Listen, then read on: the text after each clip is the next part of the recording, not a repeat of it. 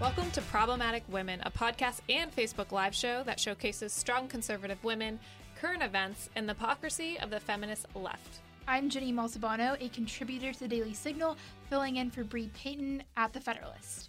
And I'm Kelsey Harkness, a senior news producer at The Daily Signal. Today we'll be covering Meghan McCain's major success on The View, rapper Cardi B on her political views, Khloe Kardashian's baby daddy reportedly cheating on her days before she's due to give birth, and Seth Meyers' wife giving birth on a lobby floor. We'll also be talking about the Women's March, criticizing the Trump administration for cracking down on sex trafficking and illegal prostitution, a 17-year-old Florida high school student who got in trouble for not wearing a bra to school, and the complete nonsense of equal pay day.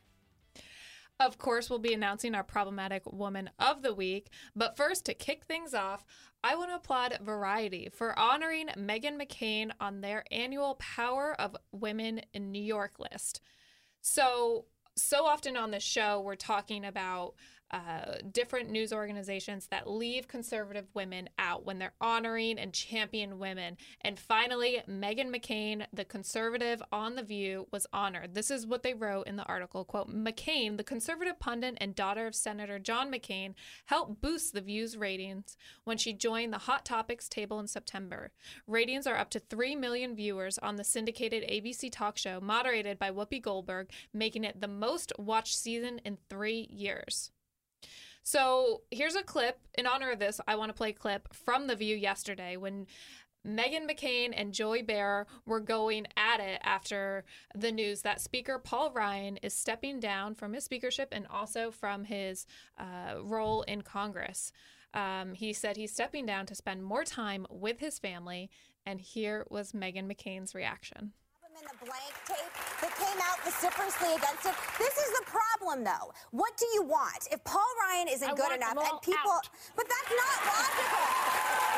We shouldn't want that. We live in a democracy. We should want two healthy parties I do want debating against each other. But if Paul Ryan is the greatest sin, this is how we got Trump. Because if Paul Ryan and Mitt Romney and people like this are the worst kind of politicians, then you deserve Trump. Because he's not. He's a truly decent man that was trying to fight for democracy and conservative ideals. And now what's going to be left, I have no idea. But he's leaving. He's not fighting the good fight. And that's the problem that I have. I think it's fair.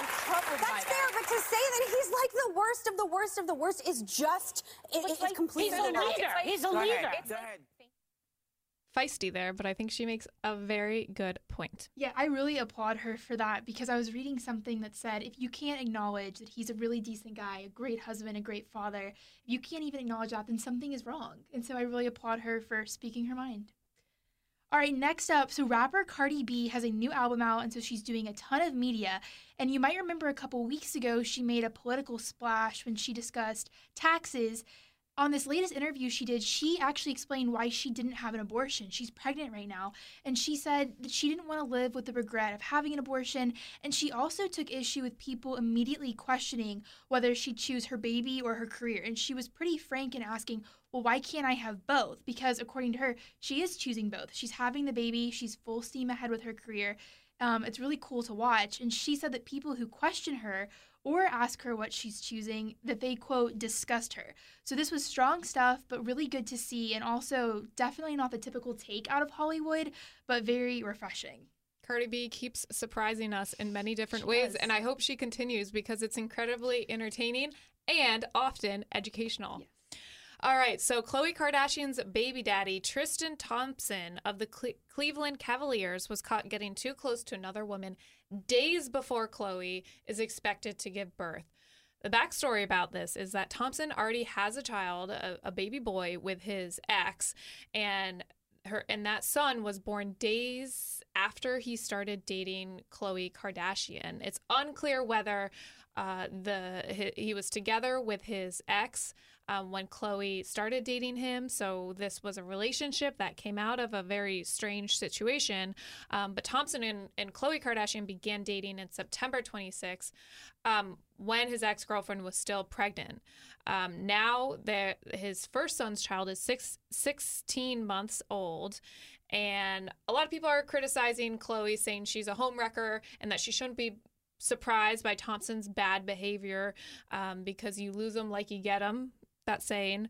But others are more sympathetic to Khloe Kardashian because on her show, Keeping Up with the Kardashians, she sort of plays this hopeless romantic, and she's been surrounded by her sisters who have so many children. You could just tell she longed for one of her own. And now that she's finally getting that, it seems that her relationship is falling apart, but we'll see what happens from that relationship. But last night when Thompson was playing at his basketball game, he was, I would say rightly, booed in the arena when he was playing against the New York Knicks. Some attendees even brought signs supporting Khloe and Keeping Up with the Kardashians. So we will see what happens, but I guess maybe the only lesson to be learned here is maybe get married and find that commitment before having a child, and hopefully you won't find yourself in this situation. But we do pray for Khloe and for this innocent baby girl I believe she's having, who really does not deserve to be in this situation and now might not have a stable family to provide for, but they do have a lot of money, at least. I know. We'll certainly be thinking of Khloe because how terrible the week that she's supposed to give birth. And you have to wonder what his team is thinking about all of this, because this has to be a massive distraction. I can't even imagine. But in other baby news, so Seth Meyers, the comedian, his wife gave birth on their lobby floor. She didn't make it to the hospital in time. And he told this story on his show the other night, actually the day after she had the baby. It was very entertaining. Basically, they get in the elevator, and she's telling him, I'm not going to make it. I can't get into the Uber. And he's like, no, it's going to be fine. And she just has the baby in the lobby floor. Like, with her sweatpants still on. And she's like, I have a baby in my sweatpants. And Seth said it looked like his wife was trying to hide a baby in her sweatpants. Yes. So he's just blown away. Everything was fine, but it literally happens on the lobby floor. And so we're going to play you a clip right now of him retelling the story. Outside, and we basically get to the steps of our building. We're in the lobby and we're walking out the steps, and my wife just says, I can't get in the car. I'm gonna have the baby right now. The baby is coming. And I'm trying to calm her down. I'm like, look, this is it again. I know, because I've been through exactly one birth.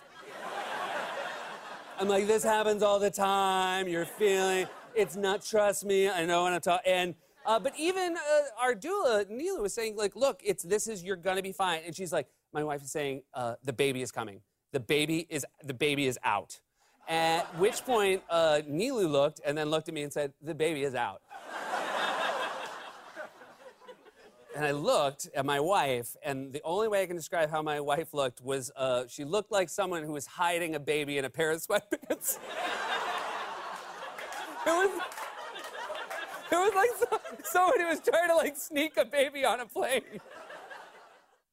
So on a more serious note, he explained the baby's name. They named their son Axel Strahl. Strahl is the last name of his wife's grandparents, and they actually met the day after they were liberated. They were Holocaust survivors. So there's a lot of significance there, and it's actually Holocaust Remembrance Day yesterday and today. So a lot of meaning there. Glad everybody is okay.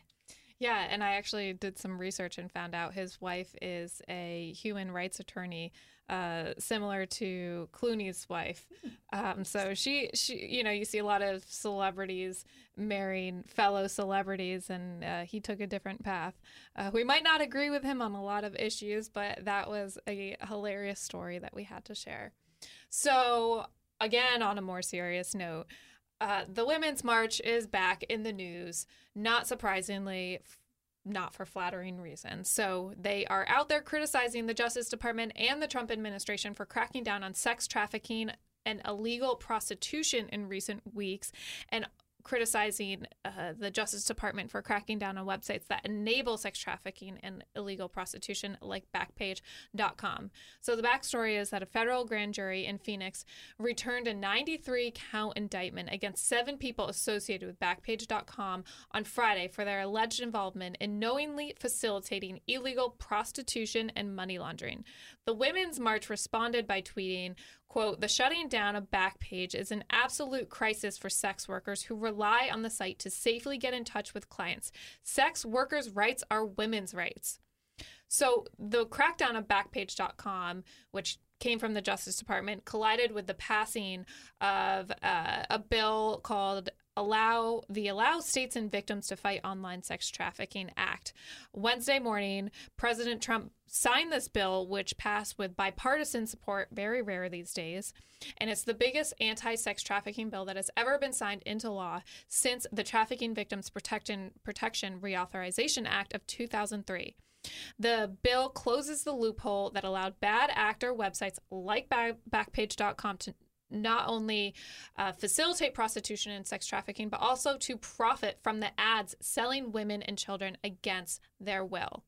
So the Women's March, big picture, is they're arguing that websites like Craigslist and Backpage.com pushes sex workers and sex trafficking victims underground into street-based sex work where they are at greater risk of violence than if they were just sold online. So I think there is a legitimate concern there that when you push these women underground, they're just completely invisible to anybody.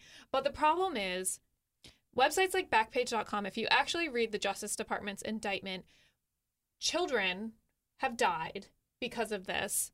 They've been killed. They've been sold into sex trafficking. And the website just enables this. There's absolutely no excuse for this. And so I don't understand how you can put the benefit of women who choose to be sex workers over the perils of the women who have actually died or been forced into sex slavery because of websites like Backpage.com. That's basically what is happening. So, Ginny, I'm curious, this is a big issue, and what are your thoughts? Well, I feel like we shouldn't really be surprised by the Women's March reaction, but it is kind of appalling. Like you said, there's a fair point to say, look, when these women are invisible, when they go underground, when we can't see what's going on, it opens up a whole nother range of issues, right? But women and children have died. They're being abused against their will. This is a huge problem. So if the Women's March claims, women's rights, let's support women, why wouldn't they come out and say, look, we recognize there's a serious problem with this. Why are they trying to save it so much? Why not engage in a discussion? Instead, they come out just so heated, trying to support Backpage. You have to acknowledge there's a major issue here. And not to mention, some of the ads on Backpage.com are actually overtly racist. And the Women's March is constantly claiming that they're fighting against racism. And then there's ads on Backpage.com advertising women or teenage girls to men, but quote unquote, no black men allowed. So this website is not only enabling sex trafficking, it's enabling racism. And then to see the Women's March defend it, I think is just appalling and really should be a wake-up call to anyone who attended the Women's March or plans on attending one in the future and wears those cute little pink, hats. You need to research what you're actually supporting, because what you are supporting is violence against women, and you're supporting racism. You're supporting some really disgusting acts. The Women's March has gone a bridge way too far on this front, and it really angers me that they're out there trying to push back against this very laudable action taken by the Justice Department and the Trump administration. Well, I'm really glad that you decided to focus on this today, because it's so easy to go on Twitter and like a tweet from Women's March or retweet. People need to understand you can be a feminist, that's great. There's a lot more to this issue than what they're letting on to, and you need to understand the full picture. So, do your research. Yes, I agree. Do your research. So in other big news, a 17-year-old Florida high school student and her mom, they're being praised for daring to fight back after a school nurse gave the 17-year-old high school student Band-Aids to cover her nipples at school. And you might be wondering, wait, what Band-Aids? Yes, this actually happened. And it only came to this point after the girl showed up to school in a long-sleeve shirt but without a bra. And naturally, the school's dean reported her and told her, look, we're going to have to do something about this, hence the nurse giving her the Band-Aids, because they said, look, this is distracting young boys. Also, it's in violation of the school's dress code. So he gave her another shirt to wear. So first a dean gave her another shirt to wear and was like, look, your outfit is distracting to young high school boys who are staring at your breasts in class. Yeah. And apparently that wasn't good enough. And then she got sent to the nurse, and the nurse, I guess she looked in her closet behind her and was like, oh, I have some Band-Aids. Why don't we solve this with that? And that's interesting. That's where this story got real weird. And it keeps just getting weirder. And so this student, her name is Lizzie Martinez, she said, quote, "I was in shock that it was such a big deal that I wasn't wearing a bra. Most days I don't wear one. It depends on my mood. I'm not wearing one right now, and why should it matter?"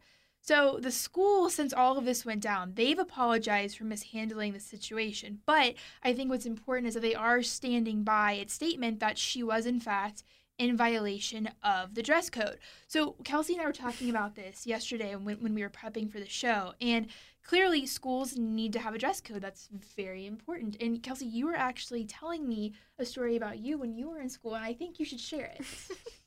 Oh man, I can't believe I have to share this story publicly. Well, first off, on this story, let me first say that 2 wrongs don't make a right. Mm-hmm. So the girl should not have been, distracting boys in the first place if her school has a dress code.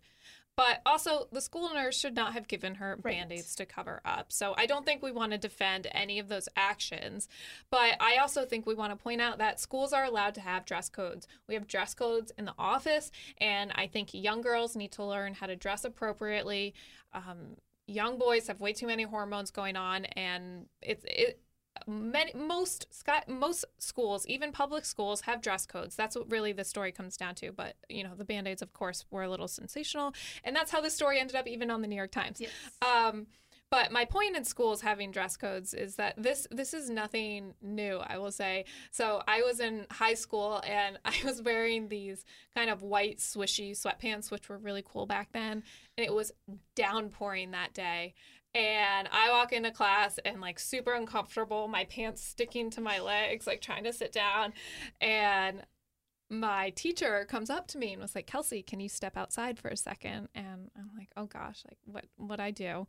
I had no idea it was about my wardrobe. And she says, "We're going to have you call your mom and ask your mom to bring in another pair of pants for you because your pants are see-through." I didn't realize all the boys, all the girls, everyone in the classroom could see right through my white swishy pants. So I had to call my mom. My mom luckily was home and was able to bring me in a change of clothes. But the point of this story is this isn't ridiculous that there needs to be a school dress code. If you're dressed inappropriately for school, hopefully you can get some help to cover up. But Band-Aids would have worked for me, and I don't think they're appropriate for this girl. So I guess we'll leave it at that. We will. That was one of the weirder stories I saw this week. Very weird. All right, we're going to take a quick break, and when we come back, we're going to tell you all you need to know about this quote-unquote equal pay day that happened this week.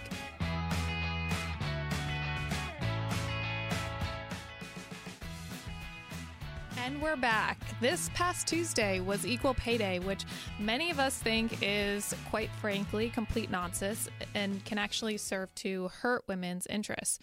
Right now, I have Rachel Gressler, a senior policy analyst in economics and entitlements at the Heritage Foundation Center for Data Analysis, on the phone to talk about this. Rachel wrote a great piece on Equal Pay Day for the Daily Signal. I encourage you all to check it out. But Rachel, welcome to the show. Thank you. Now, Rachel, you're actually on maternity leave right now. You just had your 6th child, and ironically are writing about equal pay day. So first off, congratulations. Thank you. And second off, I just have to point out, if there's anyone's take on this issue you can trust, I think it's a working mom who just had her 6th child and is actually on maternity leave. I would think you have all of women's best interests in mind when you cover these issues. So let's get into it. First off, can you explain this quote unquote holiday to us and why, in your opinion, it actually can serve to hurt women's interests? Yes. So Equal Pay Day, which was celebrated this year on April 10th, is supposed to signify the period into the new year that women have to work in order to earn just as much as their male counterparts did in the previous year. Now, of course, this is not true. No women would actually work that long if they had to, but this looks at flawed and incomplete statistics that say women only make 82 cents on the dollar compared to men. That's comparing all wage and salary workers and just looking at the median earnings of them. And so it doesn't take into account many of the important factors that actually determine what men and women are paid. Yes. So basically, from my understanding, they say this time around April, which really is not the correct date, is starting now is when we would be getting equal pay to that of a man. That's why they choose this timing. But ironically, people have done the math, and the timing, even if you buy into their statistics, it's still wrong. Yes. So the April 10th was probably based on an old statistic when they used to say women only made 77 cents on the dollar compared to men. And if you go back a couple of decades, it was 62 cents on the dollar compared to men. So even using these wrong statistics, we've made gains to get up that 82-cent figure. But if we did actually look at the 82-cent figure, Equal Pay Day would have been back on March 21st. So a couple weeks earlier than when they're actually celebrating it. Fake holiday. Okay. Well, I came across what I thought was a really interesting article in the New York Times this week called The 10-Year Baby Window That is the Key to the Women's Pay Gap. Its subhead reads, women who have their first child before 25 or after 35 eventually close the salary divide with their husbands. It's the years in between that are the most problematic, research shows. So using a working paper that was published last year by the Census Bureau, the article points out that children account for much of the remaining gender pay gap that exists between men and women. And that pay gap occurs between the ages of 25 and 35 when women are most likely to be having children and maybe slow down or shift their workload. At that same time, men often are not taking time off or shifting their careers around. Some of them are probably actually working more to compensate for their wife, maybe working a more flexible schedule, and their income either stays the same or gets higher during that time. So what I wanted to ask you about this article is, based on, statistics and articles that the New York Times is writing on, it sounds like this gender pay gap is really women's choice. Exactly. And it's not necessarily it's not a gender gap. It's actually been looked at in the research more as kind of a motherhood gap. But it's not even saying just because you're a mother, you're going to be discriminated against and paid a lower wage. This is a factor of the choices that mothers make. And I think mothers will always tend to choose a little more time at home with children than fathers will. And so that is why we're seeing this change here as a result of choices in women being willing and wanting to forego higher paying jobs in order to have the flexibility, perhaps it's benefits, the schedule, whatever it is that they desire that allows them to maintain the work-life balance that they would like. And I think this is something to be celebrated, that women are allowed to stay in the workplace today. We have much higher labor force participation than in the past because there are options there that allow for flexible schedules that give women the choices that they want at work, as opposed to saying you have to choose a 9-to-5, one-size-fits-all job or nothing, that didn't really allow women to stay in the labor force after they had children. So if women really want equal pay for equal work, it seems like we're getting that. And if we were actually to completely eradicate this disparity between the earnings of men and women, it seems like women would actually be getting more money for doing less work than men. Is that correct? Yes, I think it would hurt women if we try to artificially eradicate these differences in wages that arise because of choices that men and women make. And so if we're to say, look, if you're, whatever the occupation is, if you are a hairdresser, if you're working on an assembly line, if you're a writer, a doctor, a lawyer, you must be paid the exact same amount just because your title is the same as somebody else. Well, then employers have to say you must do the exact same job. You must work the exact same hours. You must accept the exact same benefits package. And that's not something that women want. And so I think that this is a perfect example of, using the statistics in a wrong way to advocate for policies that will actually hurt women and take away the gains that they've made over recent years. We've seen a lot more flexible jobs. We've seen more family-friendly policies, not only more paid maternity leave, but companies that are offering paid paternity leave. And so there are things that workers desire, and when they're able to express those desires and to negotiate for those benefits or wages, whatever it is, you see a mutual benefit to both the employer and the employee. But when the government steps in and says, you must pay everybody with the title of XYZ the exact same amount, regardless of their education background, regardless of what hours of the day they work, total hours, their output, et cetera, you end up hurting the people that you're trying to help. Another interesting factoid that I pulled from this piece in the New York Times was research comparing the U.S. to Scandinavia, and this research particularly was about maternity leave and length of maternity leave plans. So the left is always pointing towards these liberal, if not socialist, countries.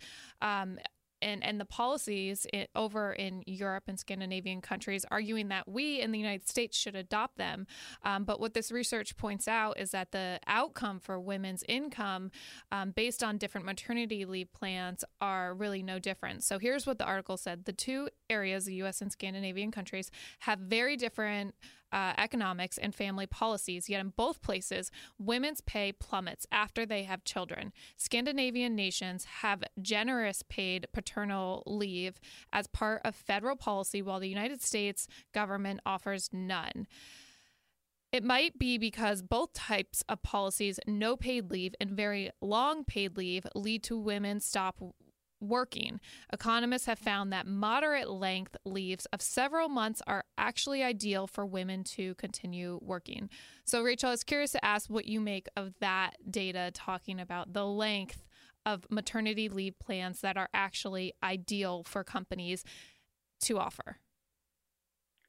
Yes, I think there is significant evidence to point to these European policies that offer, if not 6 months, even up to 2 or 3 years of leave, often with full pay. They actually don't benefit women in terms of their earnings in the long run. And a large part of that is because employers then see women as being more likely to take this leave and to approaching their time out of the workforce. They won't be calling them up for promotions. A little bit harder for them to get back in the door, and they might not come in at the same level they were before. And they certainly wouldn't be at the level they would if they'd been there for the past 2 or 3 years and been earning higher pay levels and receiving promotions along the way. And so I think the evidence is leaves of longer than 6 months lead to lower pay, largely because the promotions aren't happening as a result of the women being out of the labor force. In the U.S., typical leave is 6 to 12 weeks, and there actually is a lot more access to that leave than the official statistics present. And I think that that's probably an ideal time, but the ideal time really has to be worked out between the individual employer and the employee. I've noticed myself, the first child wanted a little more leave. After getting more used to it, by the sixth child, I don't need quite as much leave. The drill by then. Certainly, businesses should have the flexibility to say to the workers, how much leave do you want, whether it's a collective group of workers or if it's on an individual basis. And if we look towards a federal policy, I think we're going to start out with something that will be relatively modest at first, 6 weeks. That won't be enough for some people, and yet it's enough that it can have an impact on employers if they're required to pay for that. It could lead to job reductions because they've got to cover the cost somewhere. It could lead to lower wages. And so I would just urge that instead of looking to the federal government to say this is the ideal policy for everybody in the U.S., we should allow the employers to work with their employees. And we've even seen the states enacting their own policies. And that's a better solution than having one policy, is to allow the 50 different states to see what works best for them and their citizens. Well, Rachel, thank you so much for joining us to talk about this. I think it's a really important subject because this quote-unquote gender pay gap has been debunked for quite a few years now, and yet the left really uses it as a mobilizing campaign to tell women and young women who might not know the research and the facts like you do that they are victims of some really unfair economy. So we appreciate you joining us on Problematic Women, and we wish you the best during your maternity leave. Thank you.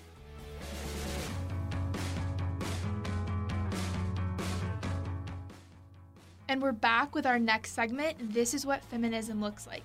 So this week we're highlighting Brenna Spencer. She's a college student in Tennessee. She's affiliated with Turning Point USA. She's also a proud Second Amendment supporter and a proud Trump supporter. So what she did that's so controversial, she took some graduation photos and she posed with her gun tucked into her jeans, and she was also wearing a pink shirt that said Women for Trump. So she posted this around. Naturally, the left completely freaked out, and her caption was, I don't take normal college graduation photos. So people on the left are flipping out because, how dare, a female exercise her right to carry and whatnot. ABC News actually reported her to the police because they thought she was breaking a concealed carry law. She wasn't, and she's even said in interviews that she knows her rights and where she can carry and where she can't. You find a lot of Second Amendment supporters do. They're very detail-oriented when it comes to their right to carry. You need to be knowledgeable about that. And so ABC News calls the police. My favorite part of this is that after all of this happens, her best friend, Alana, who's also affiliated with Turning Point, did the same pose in defense of her friend Brenna. That's gone viral. And so you have to hand it to them. They're having fun with this because the outrage is ridiculous. And so our Daily Signal intern, Chrissy Clark, actually got a written interview with Brenna over Twitter, and we're going to read to you what she had to say. So what Chrissy asked is, could you just tell us kind of about your experience and what's going on? And Brenna said, I wanted my graduation photos to be personal and to be about my journey with me loving the Second Amendment and conservative politics is what inspired me to take and post the photo. She thinks that standing up for what she believes in is empowering to women to also protect themselves is also a very, very helpful thing, which is what she was trying to get across in this photo. Because people often forget there is a self-defense aspect to women carrying, absolutely. So what's your take on this? Do you think the media, once again, is just overblowing something that shouldn't be? It's totally overblown, and I even think the outrage that she faced was overblown in the media's coverage of this quote-unquote outrage, because if you actually look at some of the responses she got on Twitter, they're like a random couple people who are hating on her because she's a Trump supporter and likes guns. But the reality is, I think normal Americans in her town are probably okay with it, even if she disagrees with it. But it's like when one little news outlet picks up the outrage, that outrage just builds and builds and builds. And by the time it reaches ABC News, it's like this massive news story where if you look at it from the beginning, nobody was really that upset about it. But I do give this girl a lot of credit for speaking her mind and making her views known, because it does take some bravery, especially as a young woman in today's political environment and culture, to stand up for what you believe in. I think we need more girls like this, also communicating why it's important for her to defend herself. Yeah, I thought it was great. I still can't believe ABC News called the police. Good for Brenna. That part is the most ridiculous aspect of this whole story. All right, well, it is that time to reveal our problematic woman of the week. Woman, because there's more than one. So our problematic women of the week goes to the Facebook sensations Diamond and Silk. I'm sure most of you have heard about them or seen them in the news this week. But if you haven't, they are two African-American sisters who have gained over 1 million followers for their outspoken support of President Trump. They are in the news this week because they've also accused Facebook of bias, censorship, and discrimination against them, saying Facebook has suppressed their videos and actually called them unsafe to their community. So they said they reached out to Facebook in September after they saw their audience reach and size decline. And after months of demanding an answer, they were informed by Facebook on Thursday, which was really inconvenient time for Facebook given that Mark Zuckerberg is actually testifying this week. Yikes. But they were informed last Thursday that, quote, the policy team came to the conclusion that your content and your brand has been determined unsafe to the community. So they have been extremely problematic for not only all of Facebook, but for Mark Zuckerberg, who just spent 2 days testifying before both the House and Senate on issues relating to Facebook. Multiple members of Congress brought them up, and this is what Diamond and Silk said they would want to tell Mark Zuckerberg if they had the opportunity to talk to them. This is from Vox News. Face-to-face with Mark Zuckerberg, I assume you would say yes, that you'd want to do that. What would you say to him? I will let him know that we are not unsafe. We are not animals. That's right. We are two black chicks that's down with politics, that's patriotic, that loves our country, that loves our president, and that loves his agenda. That's right. And then I would tell him what measures he needs to put in place so that everybody can be protected. Yeah. This is really an easy fix. That's right. Sure. You know, he's going to sit down in front of a House committee later today. There might be a member of the House of Representatives watching right now. What question would you like them to ask of the CEO of Facebook? Why is he being biased towards conservatives, That's right. Republicans, people that support our president? And why is he trying to turn his platform into a political playground? And what is he going to do to rectify this with Diamond and Silk? Because we are not unsafe to our community. What did you think when you were brought up? One more question. What is so unsafe about two black women supporting the president of the United States, Donald J. Trump?